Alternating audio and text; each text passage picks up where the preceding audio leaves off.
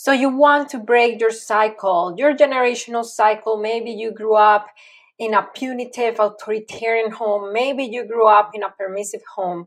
And now you want to parent your children respectfully with understanding. You want to be gentle with your kids, and your children are not so gentle with you. And it feels that the more you repeat something, the more your child pushes it.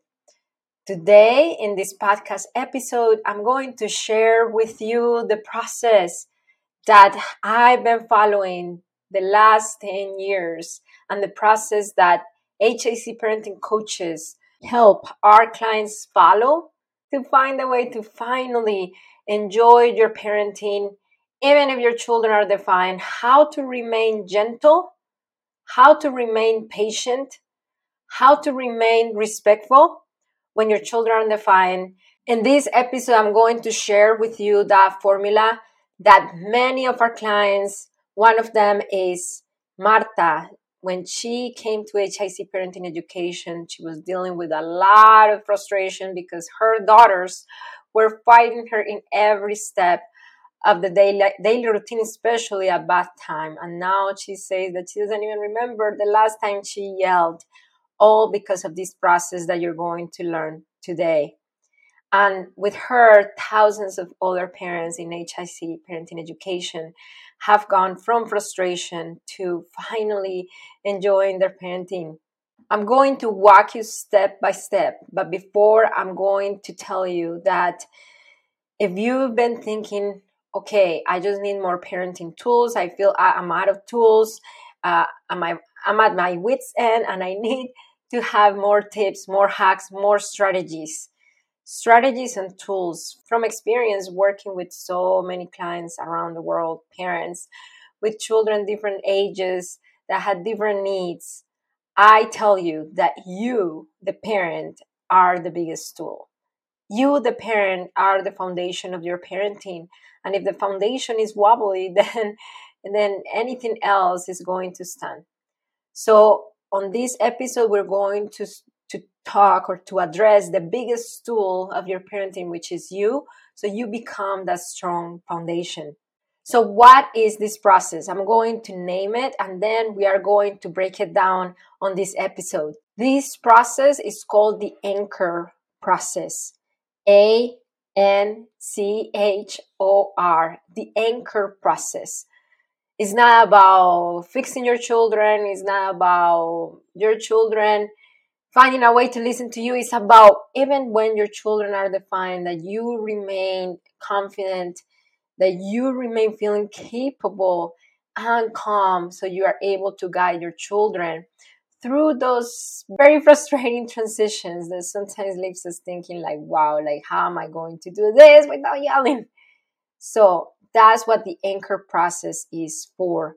And this is really part of the coaching that we do here in HIC Parenting Education. The assigned parenting coaches here help our clients through week by week in our 14-week program.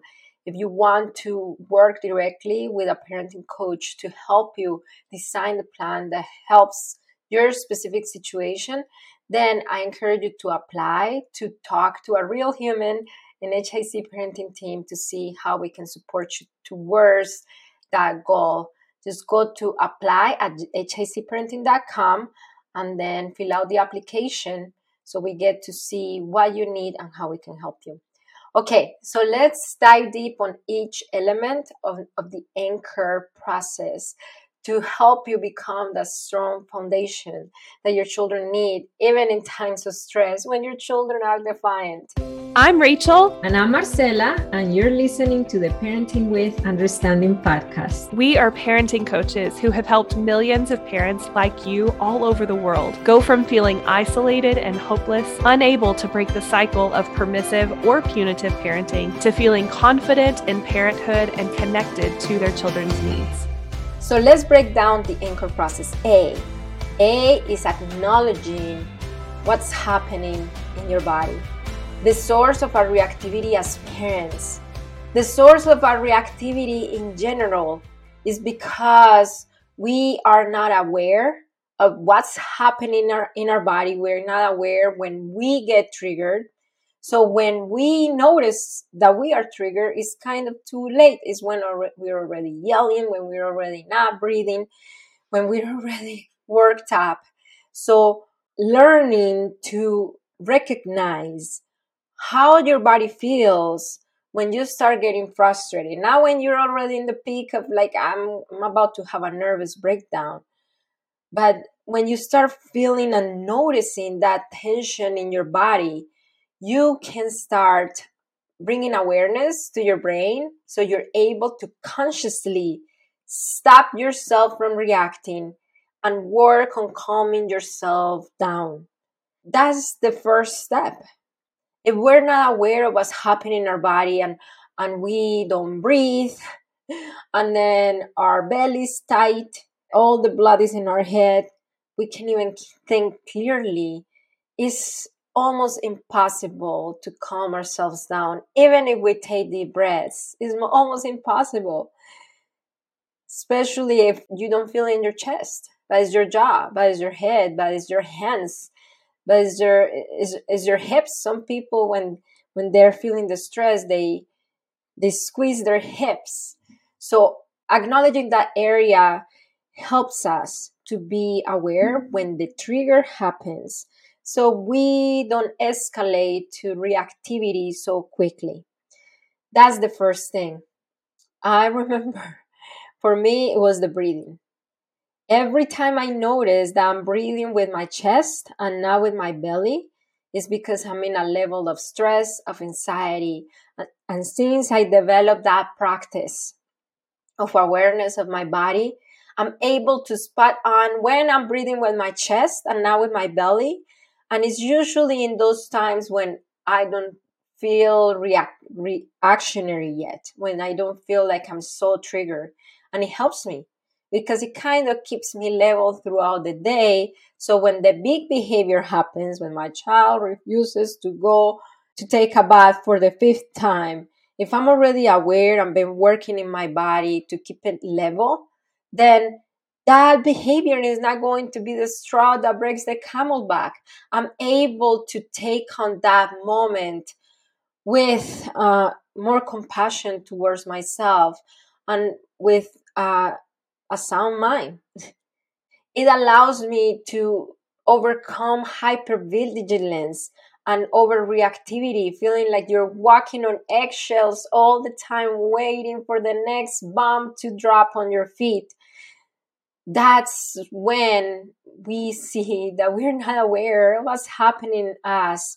When that happens, we're not able to level ourselves down and finally calm ourselves down. N is naming the emotion. And this is very important because when we feel stressed, when we feel tight, and we are not able to name what's happening, to translate to our brain what's happening, then we many times resort to blame, shame, guilt. Let me give you an example. The other day, I was fixing lunch and it was getting late. And then, to be honest with you, I was getting hungry. I was getting hungry and I feel the tightness in my chest. And then I was about to react when I catch myself. I noticed the tightness in my chest. I breathe from my belly. That helped me calm down. And I said, Marcela, you are hungry. It's not that your children are giving you a hard time. You will be able to access more patience if you eat. So eat, fuel your body, and you're going to feel much better. That was a process that I didn't do back in the day, and I was just react and say, oh, just listen to me. And it was really that I was hungry. I was not, if my physical and emotional needs are not taken care of, it's hardly and almost impossible to do gentle parenting, to parent my children with understanding. Okay, C. C is connecting to a calming sensory tool. So we already went with the A, which is acknowledging what's happening in our body. In my case, is that tightness in my chest. I stopped breathing from my belly, and I start breathing from my chest. Very shallow breath when I'm triggered, acknowledging what's going on. The C is, the N is naming the emotion. Now, when you do that, the next thing is connecting with your calming sensory tool. So your calming sensory tool is a coping strategy that will help you in your calm down process. The coping strategy could be something that you squeeze. It could be touching your face. It could be running your hands underwater, under cold water. Sometimes I keep little frozen bags, and then I put it on my neck during those times. If it's in the bathroom, and let's just say the moment of the trigger is during bath time, I take a little bit of that water and I put it on my face. So when you connect with your calming sensory tool, you are aiding your calm down process. You are aiding yourself towards calming down, towards being able to be open to help your children, not from reactivity, but from connection and assertiveness. H is honoring the process. And you might say, okay, how do I honor the process if my twins are hitting each other? How can I honor the process there? So if it is a matter of safety first, go take care of it, separate them or whatnot. But then right after, start working on your anchor. And then H is that once you acknowledge what's happening in your body, you name the feeling, you connect with your calming sensory tool. H is honoring that this thing that you're feeling is not an indicator that you are a bad parent. Because I'm feeling angry with my child, that does not make me a bad mom or a bad parent. Feelings are neutral. Feelings are not good nor bad. They're just communication signals that go from our body to our brain to let us know that something is happening. And usually when we feel that anger, it's because one of our boundaries are being crossed, or one of our needs are not being met, or we are not feeling seen or heard. So acknowledging that. I don't feel angry because I'm a terrible person, I'm a terrible human. I should always enjoy parenting. That's one of the most ridiculous things that I hear from people, like the parenting advice. Just enjoy because the time passes and flies. So like the time goes by so fast. There are some times that I'm not enjoying my parenting, and it's okay. It's honoring that we are going through that moment, and that moment is not there to hurt us. That moment is not there to tell us we're bad parents. That moment is there to teach us something. Okay, let's go to the O. The O. What's the O? O is opening for connection. Do you hear that? Opening for connection. I'm not saying opening for lecturing. I didn't say opening for discipline, and I didn't say opening for giving your child a consequence. Opening for connection. Even if my child just hit the baby sister and push her down, yes. Even if they were so disrespectful that were talking back to me, yes. Even if my teenager knocked the baby gate down that it sounded so hard that it scared the baby, yes. Why? Because according to many studies, children are not able to learn in disconnection. So if we want to move our children and ourselves to that point of learning, to that point of apologies, sincere apologies, to that point of, okay, I get what you're saying. Even if you're giving me a consequence, I get what you're saying. Then that's the next step. Opening ourselves for connection. We're already calm. We're already anchored. We are just opening our mind to the possibility to start engaging with our children. The R is recommitting to our children. Recommitting to our children is, okay, I'm ready. I'm going to take this moment as is.